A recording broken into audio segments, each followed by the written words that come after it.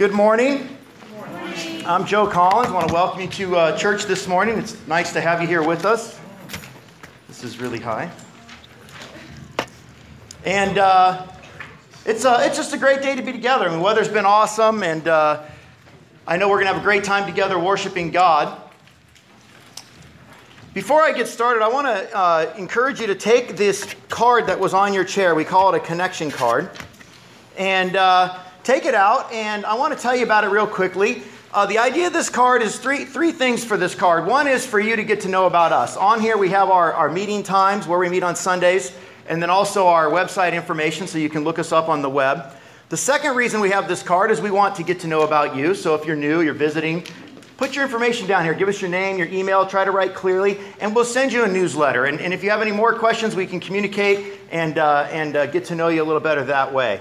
And then the third thing is on the bottom half of the card, actually the bottom half of the blue part, there's 3 lines there, and those are just so you can write a couple notes down. Nothing too fancy, just some brief thoughts that you may want to remember from our time here today. Amen? All right. Now, before we get started into the actual message, though, I want to play a little game with you. I thought it'd be kind of fun. We're a week away from Easter. Easter's always a big time, and we'll have a great worship service next Sunday for that. But today I thought it would be fun to have a good time together and play a little movie trivia game. All right, so here we go. I did all this on my own with the PowerPoint, so hopefully it's working. Tell me if the number 1 appears. Did it appear? And it fell down and boomed and everything? Yeah. Awesome. All right, so here we go. Here's the first question. It's movie trivia. I'm going to play a quote from a movie. You're going to guess the movie. And if it's too easy, we'll have other questions about it in addition to try to make it a little more challenging, okay? So listen quietly. Here it is. Don't shout it out just yet. But here's the clip. Ready? Leave the gun. Take the cannoli. What movie is that? The Godfather. Leave the gun, take the cannoli. Now, who said it? What was the name of the actor or the character that said it? Come on, I met another Sicilian in here. He should know this. Where is he? Is it Al Pacino? No, it wasn't Al Pacino. The actor's name was Richard Castellano, and his title. Who? That's a good guess. It was Clemenza. He said it. All right, here we go. Number 2. That's him right there. Number 2. Ready? One of my favorites. That's it, man. Game over, man. It's game over. All right, who got the guess? Aliens?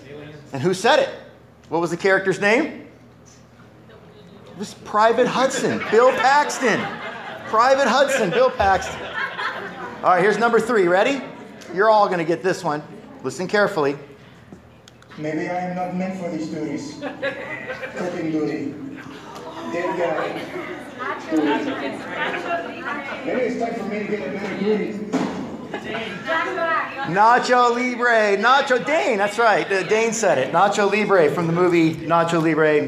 Jack Black was the actor. All right, last one. This is quiet.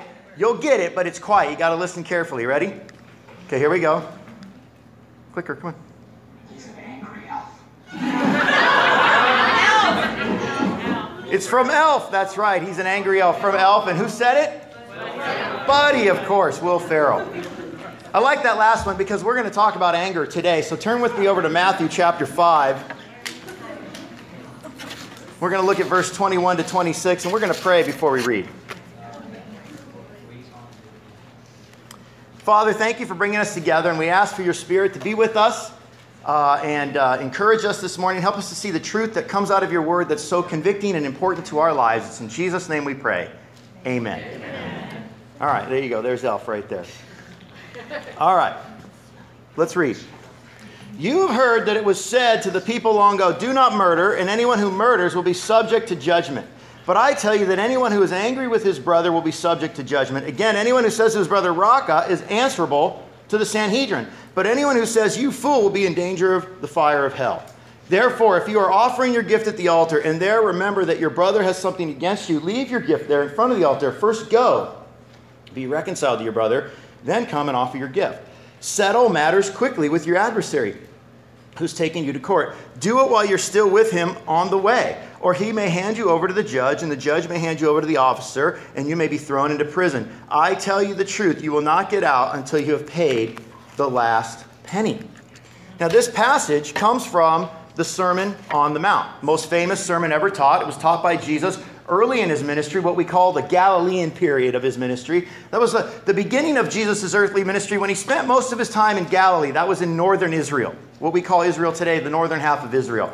And he zigzagged all over the place, going to different towns and villages, and he taught and he healed. And as a result, got a lot of people interested in him, gathered a lot of people, began to follow him. They began showing up at his speaking engagements. Large crowds would come when Jesus had a chance to speak. They'd want to hear what he said. They want to see a miracle. And from those large crowds, Jesus would call people to become his followers. Another word that we like to use is his disciples. That means student. And these were different than the people in the crowd because the followers were people that had made a decision to become students of Christ, disciples of Christ, and that meant that they were going to be trained and they were going to follow in his message and preach his message. Now, this particular sermon was taught somewhere near the Sea of Galilee, again in northern Israel, not too far from the border of Israel and Syria today. And up on a side of a hill, a large crowd had gathered. And and they had gathered because Jesus had called those disciples, those followers, to come to him. Word got out, and many other people came along. Probably thousands of people gathered around. And Jesus began to teach. Now, it's important to realize that he was teaching his disciples primarily, but he was doing it in the hearing of the bigger crowd because he wanted people to know everything that he was about. And in the Sermon on the Mount, he often talks about commands that were given to the Jewish people in the Ten Commandments, or more technically, we call it the Law of Moses. The Law of Moses was given to the Israelites some 3,500 years ago, 1,500 years before Jesus came and lived. And it was given to the Israelite people at Mount Sinai. God met Moses on the mountain and gave the 10 Commandments, the Law of Moses. It's not just 10, there's several hundred actually. And that law code was an amazing gift to humanity. It's the best law code ever produced. Still is today the best law code the world has ever seen. And it turned Israel into a powerful nation. It was at the very heart of the Israelite community was this law code. In fact, the original tablets that were handed to Moses were kept in the Ark of the Covenant, the most sacred relic in Israel.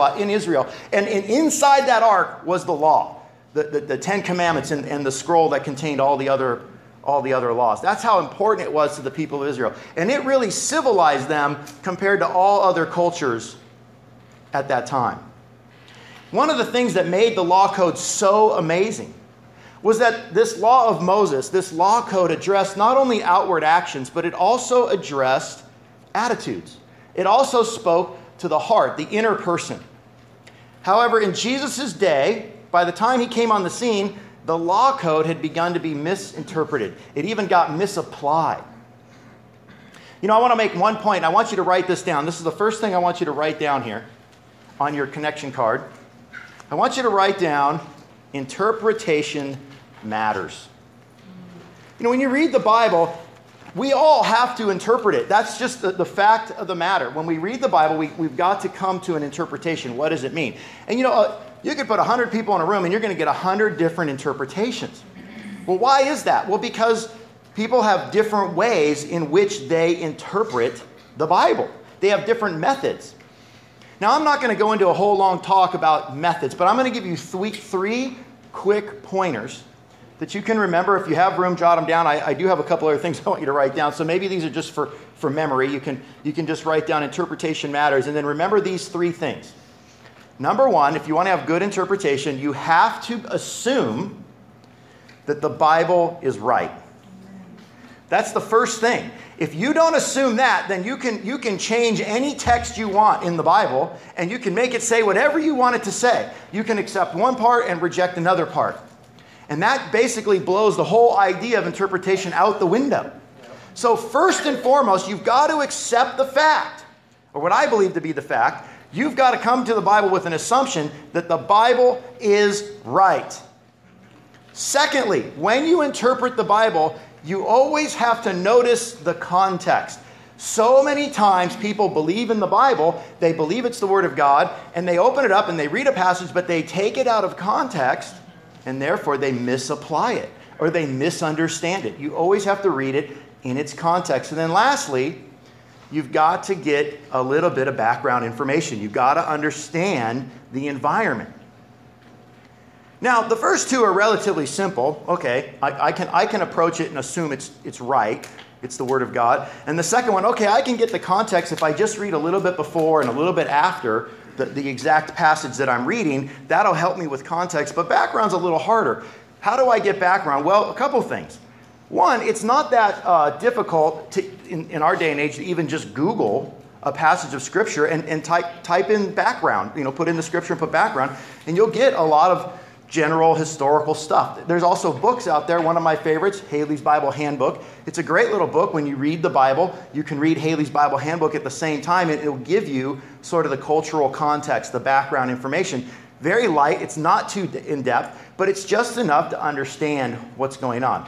The other thing that's nice about background is once you get a little bit, it's generally the same for all of the passages. In other words, if you get a little bit of background about the life and times of Jesus Christ, well then whenever you read any of the Gospels, Matthew, Mark, Luke, or John, you'll know the background. You don't have to keep relearning it.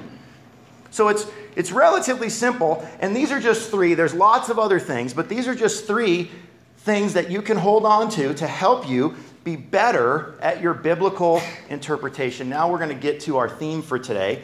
Things I wish Jesus didn't say. And we're going to get to our specific text. I think I have it on bold on the screen above me. It's in Matthew chapter 5, verse 22.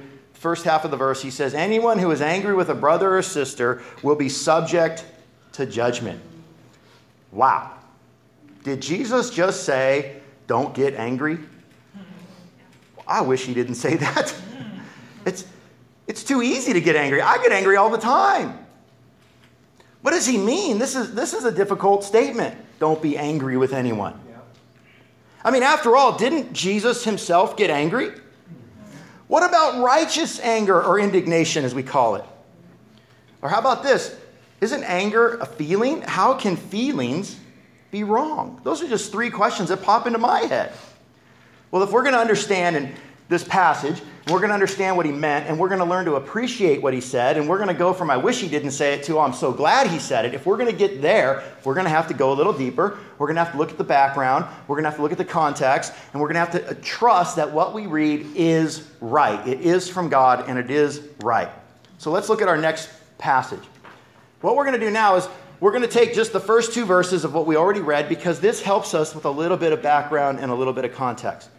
He says, verse 21, you have heard that it was said to the people long ago, you shall not murder. And anyone who murders will be subject to judgment.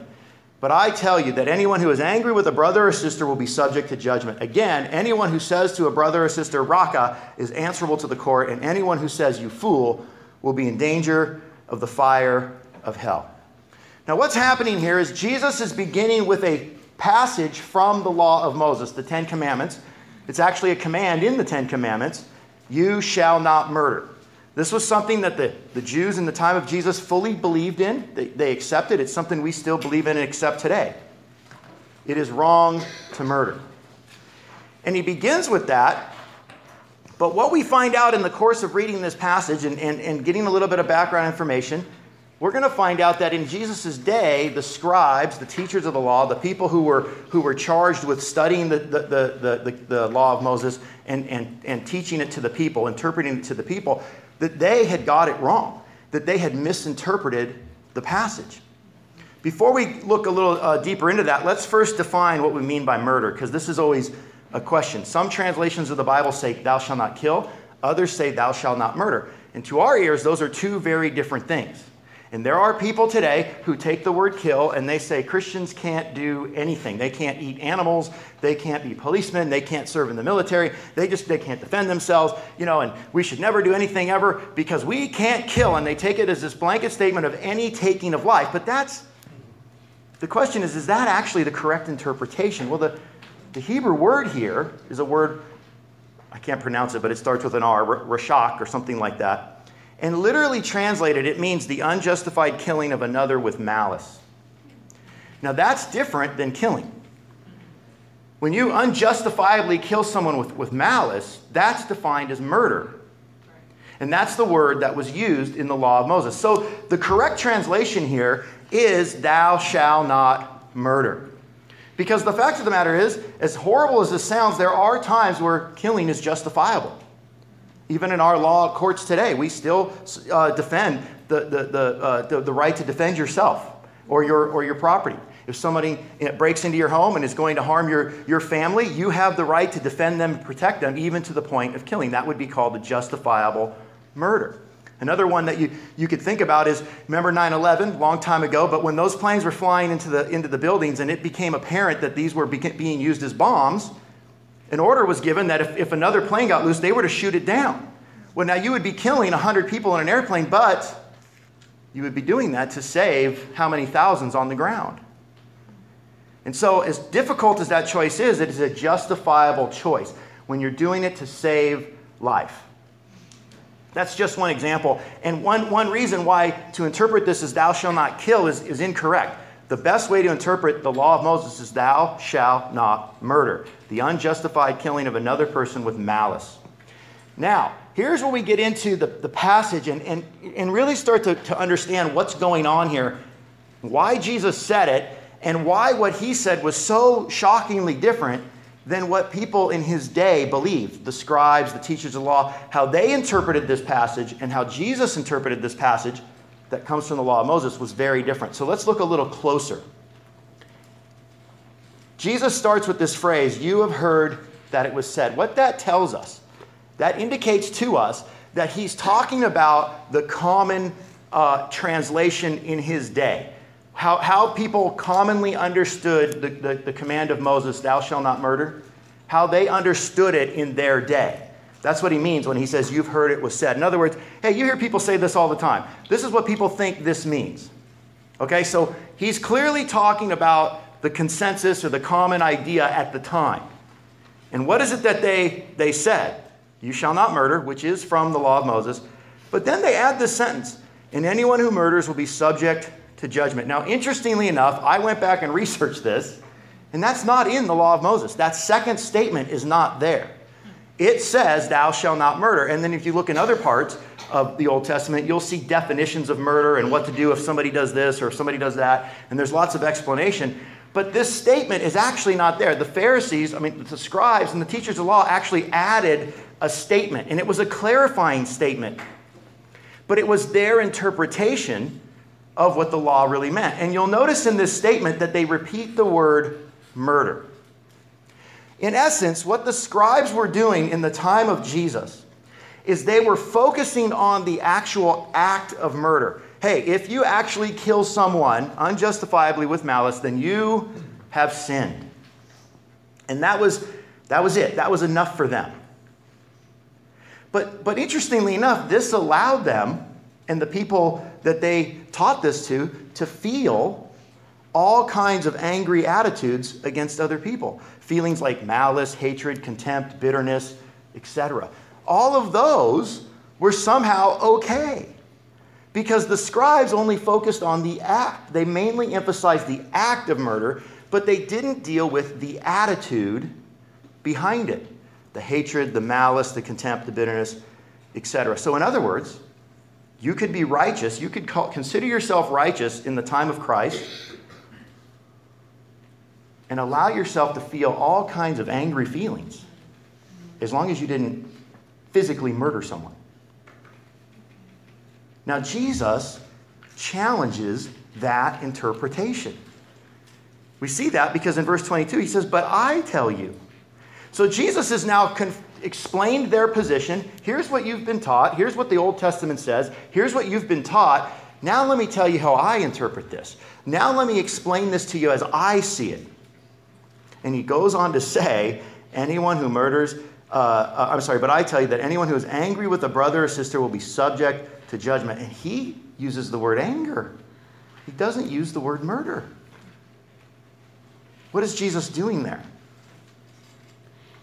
Well, he's helping us understand that as he saw it, as he read the law of Moses, as he understood it, the law of Moses condemned not only the act, but also the attitude. It actually was a condemnation of both. Yes, it's wrong to unjustifiably kill someone, but it's wrong to have malice, hatred, and bitterness in your heart too, whether you kill somebody or not. And so both the action and the attitude are wrong in Jesus' eyes. And then he goes on and tells two quick examples to make his point. Check these examples out. They're really interesting. He says, anyone, verse 22, but I tell you that anyone who is angry with a brother or sister will be subject to judgment. Anyone who says to a brother or sister, Raka, is answerable to the court. And anyone who says, you fool, will be in danger of the fire of hell. So those two quick examples, calling someone Raka, which means worthless, referring to someone as a fool. What he's pointing out there is that in his day, you could be charged a crime in court for calling someone Raka, for calling someone a worthless person or a fool. You could be taken to court for that kind of statement, that kind of insult, and you could be condemned for that. You could be found guilty. In our day and age, how do we apply this? Well, in our day and age, it's kind of like slander, right? You can go to court and be charged of slander and be considered guilty of slander. And so what Jesus is saying is, look, I know that you guys think that the law of Moses really only focused on the actual act, but the truth is it actually focused on both the action and the attitude. And by the way, it's even true still to this day because you can still get taken to court for a bad attitude against someone. For committing slanderous or making a horrible insults against someone is still an offensible crime in their time. So Jesus was just basically padding his argument. He's going, look, you guys are missing the point. I'm telling you, it's all here to be seen. Both murderous actions and murderous attitudes, hatred, anger, contempt, bitterness, resentment, all summed up in the word angry, are wrong. They're wrong. They've always been wrong. They were wrong from the day God gave the law to Moses, and they're wrong in Jesus' time. And truth be honest with you, they're wrong today. Amen. It's wrong. This is not the kind of spirit that Jesus calls his followers to have. He doesn't want us to be in this, sink to this level. This is not who he wants us to be. He's calling us to a much higher place. Right. A place where we can hold up to the standard, don't be angry. Don't have the murderous, the hateful, the bitter feelings, the resentments towards other people. Right. So I want you to write down on your connection card, second line, don't be angry. Now I know exactly what you're thinking, because you're thinking what I was thinking, or something like it. It would be a lot easier if we just stayed with the scribe's interpretation. I like their interpretation. It's a lot easier. It's much clearer. As long as I don't kill somebody, okay, I'm fine. But the truth is, man, if you're going to bring in my feelings into this and my attitudes, now this is becoming messy. This is becoming complicated. And the next thing that went through my head right away was, well, now I have a bunch of questions. I do. And I have 3 questions. I mentioned them earlier, and you may be asking these same questions yourself, and here they are. Well, if it's wrong to be angry, didn't Jesus get angry? I mean, if you've read your Bible, you've seen passages where it seems like Jesus got angry. So how could he say not to be angry, but he got angry? There's something I don't understand there. Or what about righteous indignation, or indignation, a fancy word for anger? What about anger when it's righteous? I mean, can't that be okay? It's not wrong. I mean, I got to be able to have that, can't I? And then lastly, can feelings be wrong? So let's take every one of these objections one at a time. I'm going to start with the first one. I like this one, and I like this objection because I struggled with this. As a matter of fact, there was a time in my life where I felt like somebody was treating me inappropriately. I felt like they had an anger issue, and they were taking it down on me, and I confronted them, and it didn't go well, so we got somebody else to get involved, and that person said I was wrong, that I didn't understand anger, and that it was perfectly fine for this person to be angry at me. So he said, you need to study out anger. And his argument was, because Jesus got angry, then this fellow can be angry too. So I went, all right, I'm going to study out anger. And I went back and read every single verse in the Bible that had to do with anger, and even closely related to the word anger. And I'm going to tell you something that I found out. Did Jesus get angry? The answer to that is yes, but very rarely. In fact, he spent almost no time on earth being angry. There's a couple of incidents where he displayed some anger, and it was so brief and it was so short-lived that to describe him as an angry person would be incorrect. Good point. But did he get angry? Yes, very rarely.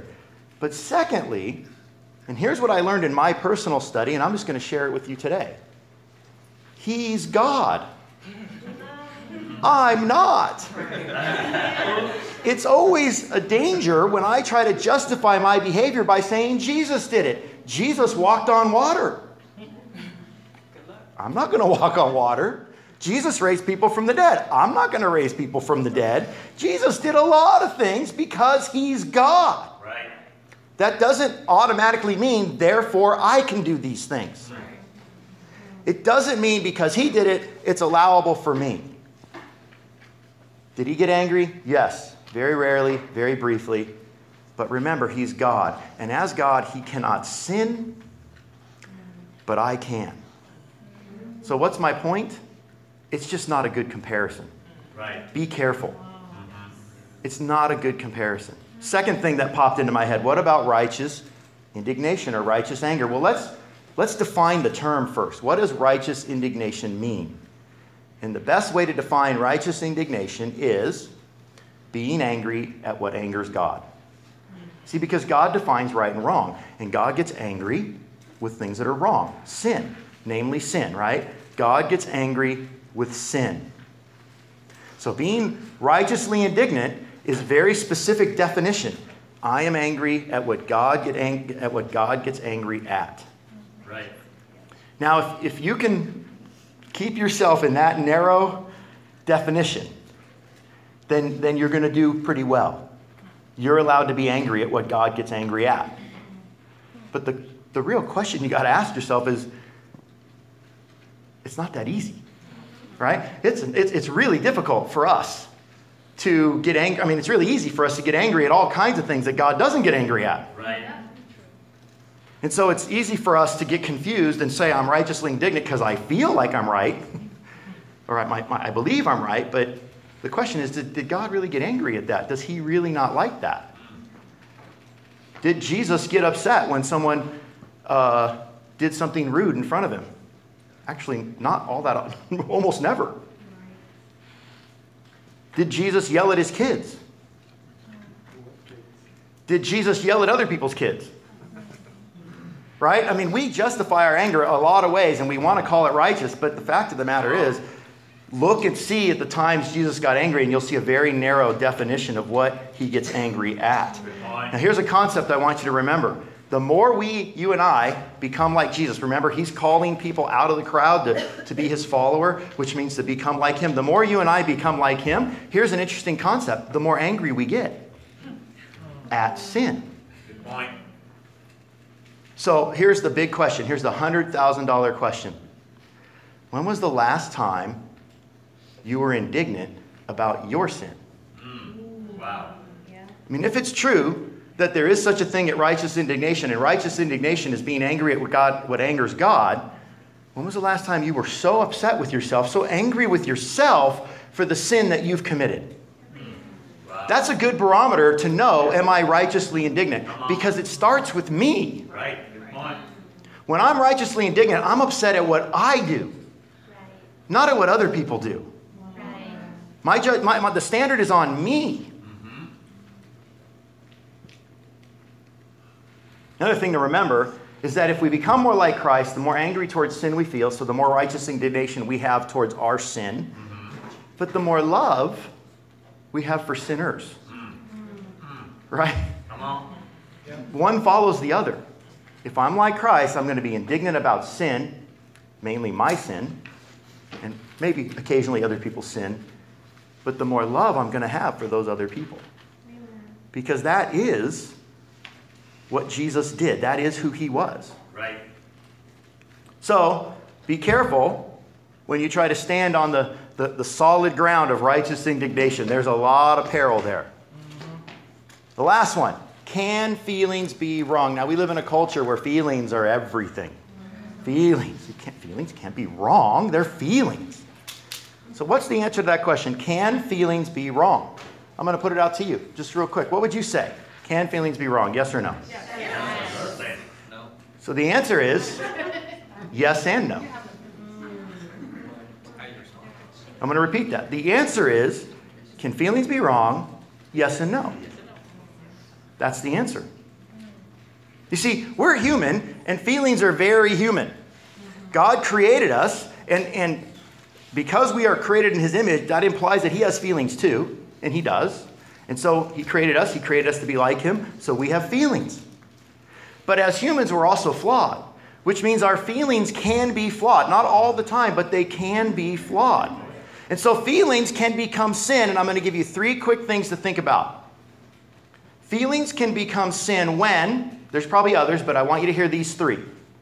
Feelings can become sin when, number 1, they're causeless. You're just angry because you're angry. It's not exactly because somebody did something to you. It's just causeless.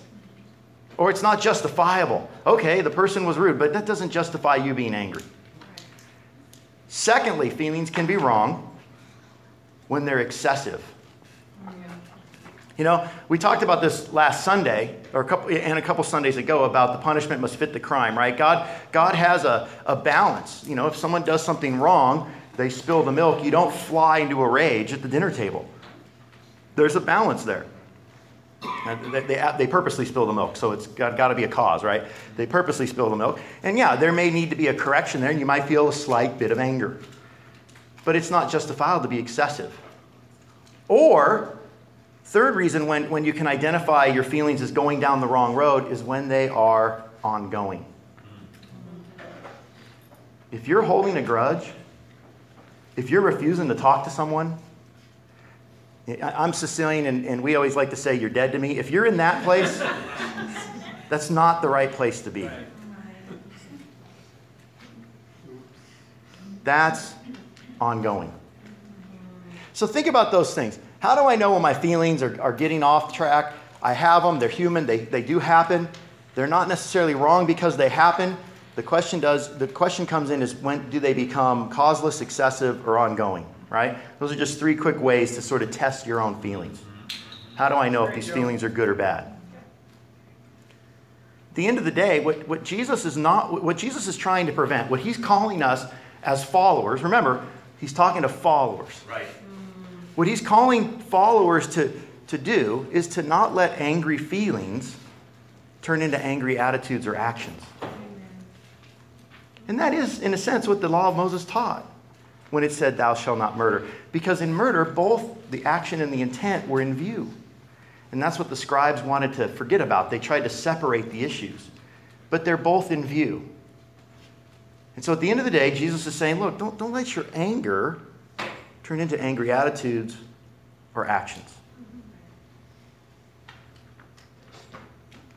So can feelings be wrong? Yes and no. Another way to think of it is like temptation.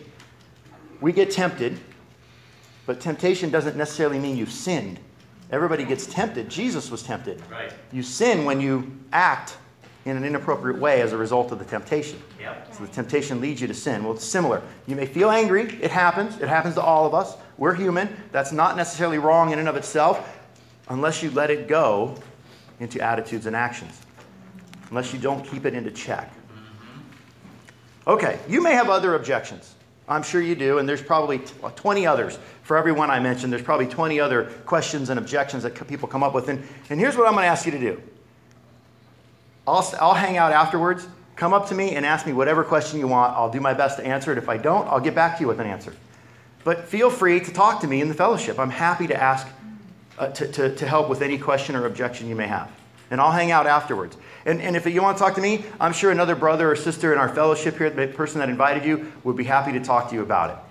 But we're going to move on. Let's look at the last part of the teaching here of Jesus. Verse 23. Therefore, if you're offering your gift at the altar and there remember that your brother or sister has something against you, leave your gift there in front of the altar.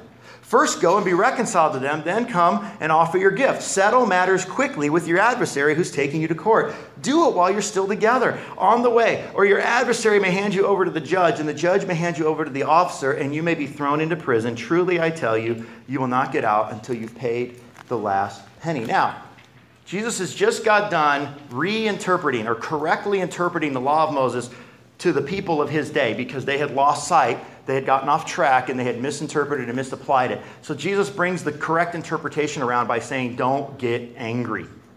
Right? He's letting them know that the command against murder included both action and attitude. And now he goes on and he gives two quick examples of what he's talking about, of what we ought to do when we identify causeless, ongoing, or excessive anger. What do we do? Well, look at the first example. This is the story of a guy who's at temple. He's at church. In those days, the Jews worshipped at the temple, and the way they worshipped is they brought sacrifices or offerings. And that was a very important part of their life, a very important part of everyday Jewish life was to be able to go to the temple. Maybe not every day, but when they traveled there, I think it was 3 times a year, everybody came. And they made their offerings, and they made their sacrifices, and it was an important time. And as often would happen, when they were there and they were making their offerings and they were getting sort of themselves reconnected to God and re in touch with the teachings of God and kind of all the crustiness is getting chipped off of them and they're getting spiritual again, they may have realized, oh, I think I did something wrong a couple days ago. Oh, I think I wronged my neighbor a while ago. That sometimes happens. It happens when you come to church sometimes. You come to church and you're sitting there, and next thing you know, you start going, oh, maybe I should rethink what I just said to my wife yesterday, or maybe I should think about what I did to my neighbor 2 days ago. We have these opportunities when we come to worship where the Spirit works on us. Right? And it brings about conviction.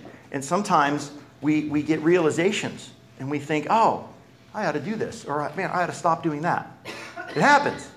That's what happens when you come into the presence of God. And so Jesus gives this example of a person who's doing just that. There he is in the presence of God. He's making his offerings. He's worshiping. And he realizes that in context, it could be anything, but in context, we're talking about anger. He realizes he's been wrongfully angry at someone.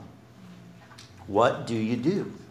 What do you do when you realize your anger has become sinful? What does he say? He says you stop your worship and you immediately go and be reconciled. Pause for a second. Imagine that. Wouldn't it be interesting if we did church like that? If people come to church and when we're there and we're singing and we're doing our thing and suddenly we get a conviction and we get convicted of something we've done wrong that involves another person and suddenly people just get up and walk out. And, we did that today. People are like, oh, the guy doesn't like the message. But maybe in the best scenario, we would go, amen, the guy's gotten convicted. He's going to go take care of something. That's kind of the idea here. He's not, I don't know that he's meaning to be that literal, but he's saying deal with it and deal with it now. Right. If you've been convicted, if you've realized I've got something going on against a person in my life, specifically having to do with anger, whether they've committed a wrong or you've committed a wrong, it doesn't really matter. If that relationship is broken, I need to deal with it now. Right. Don't be fooled. I need to deal with it now. The scribes and the teachers of the law in Jesus' day actually taught the opposite. They were fooled. They thought, hey, it doesn't matter. As long as you didn't kill the guy, don't worry about it. Keep bringing your gift. But the law of Moses, and as Jesus interpreted it, and what he taught his followers, he said, no, that's not the standard. It's not set only on the action. It's set on the heart. It's set on the attitude. Right. And if you have this kind of heart, you have this kind of attitude, then you've got to deal with it. You've got to deal with it right now.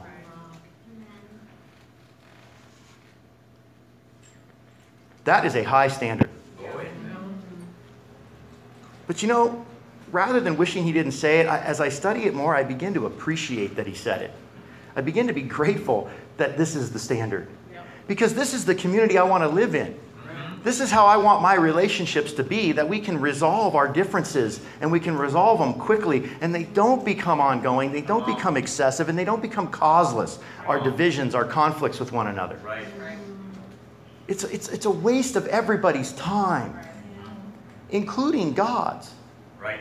Don't waste your time. Don't be fooled. Don't waste your time worshiping God at church and have resentment, bitterness, malice, anger towards someone in your life. Right.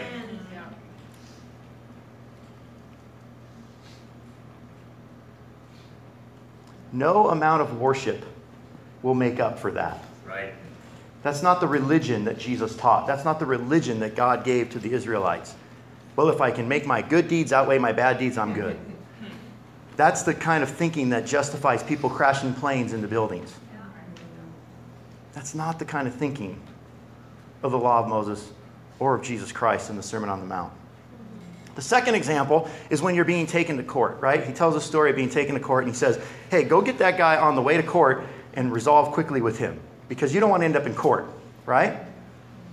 So this is an example, I believe, of when someone has anger against you. And it may be, maybe you've done something wrong. Maybe you've done nothing wrong. Maybe their anger is just causeless. Maybe it's just excessive. Maybe it's just ongoing. And they're trying to deal with it. And they're not dealing with it rightly. They're going full bore to take you to court because they're just mad and they want to hurt you and punish you and do whatever, inflict damage to you in some way.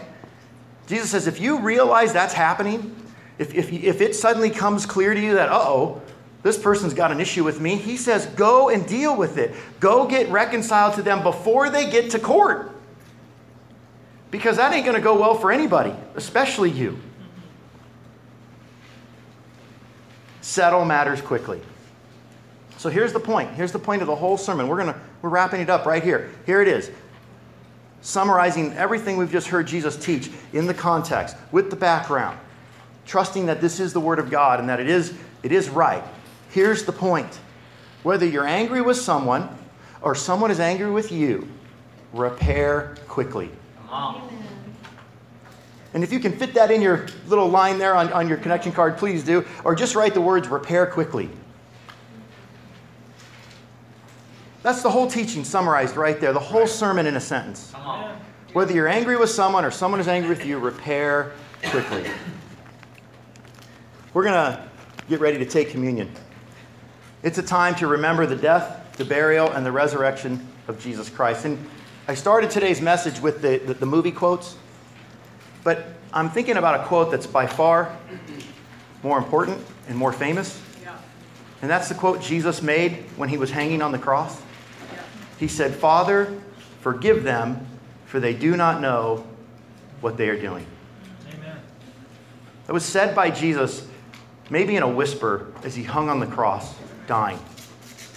And it is the ultimate example of hating sin, but loving sinners. Right. You see, Jesus went to the cross and he suffered the way he did because of our sin, our things like our unrighteous anger. And he suffered the punishment, the consequence for that sin. God hates that sin so much it has to be consequenced, and Jesus suffered the consequence, the punishment for it. But at the same time, as he hung there enduring that, he also reconciled us to God. Amen. And he had done nothing wrong. All the wrongs were on us, and he was the perfect example of the person who, even though he hadn't been wronged in any way, shape, or form, went and reconciled people. He did it for me, and he did it for you. And that's what he did on the cross. And as we take the bread and the cup, let's remember that. I'm going to pray, and we'll take communion together. And then we'll have a song, and we'll have a final, we'll close out with some final announcements and be done for today. Let's go to God in prayer.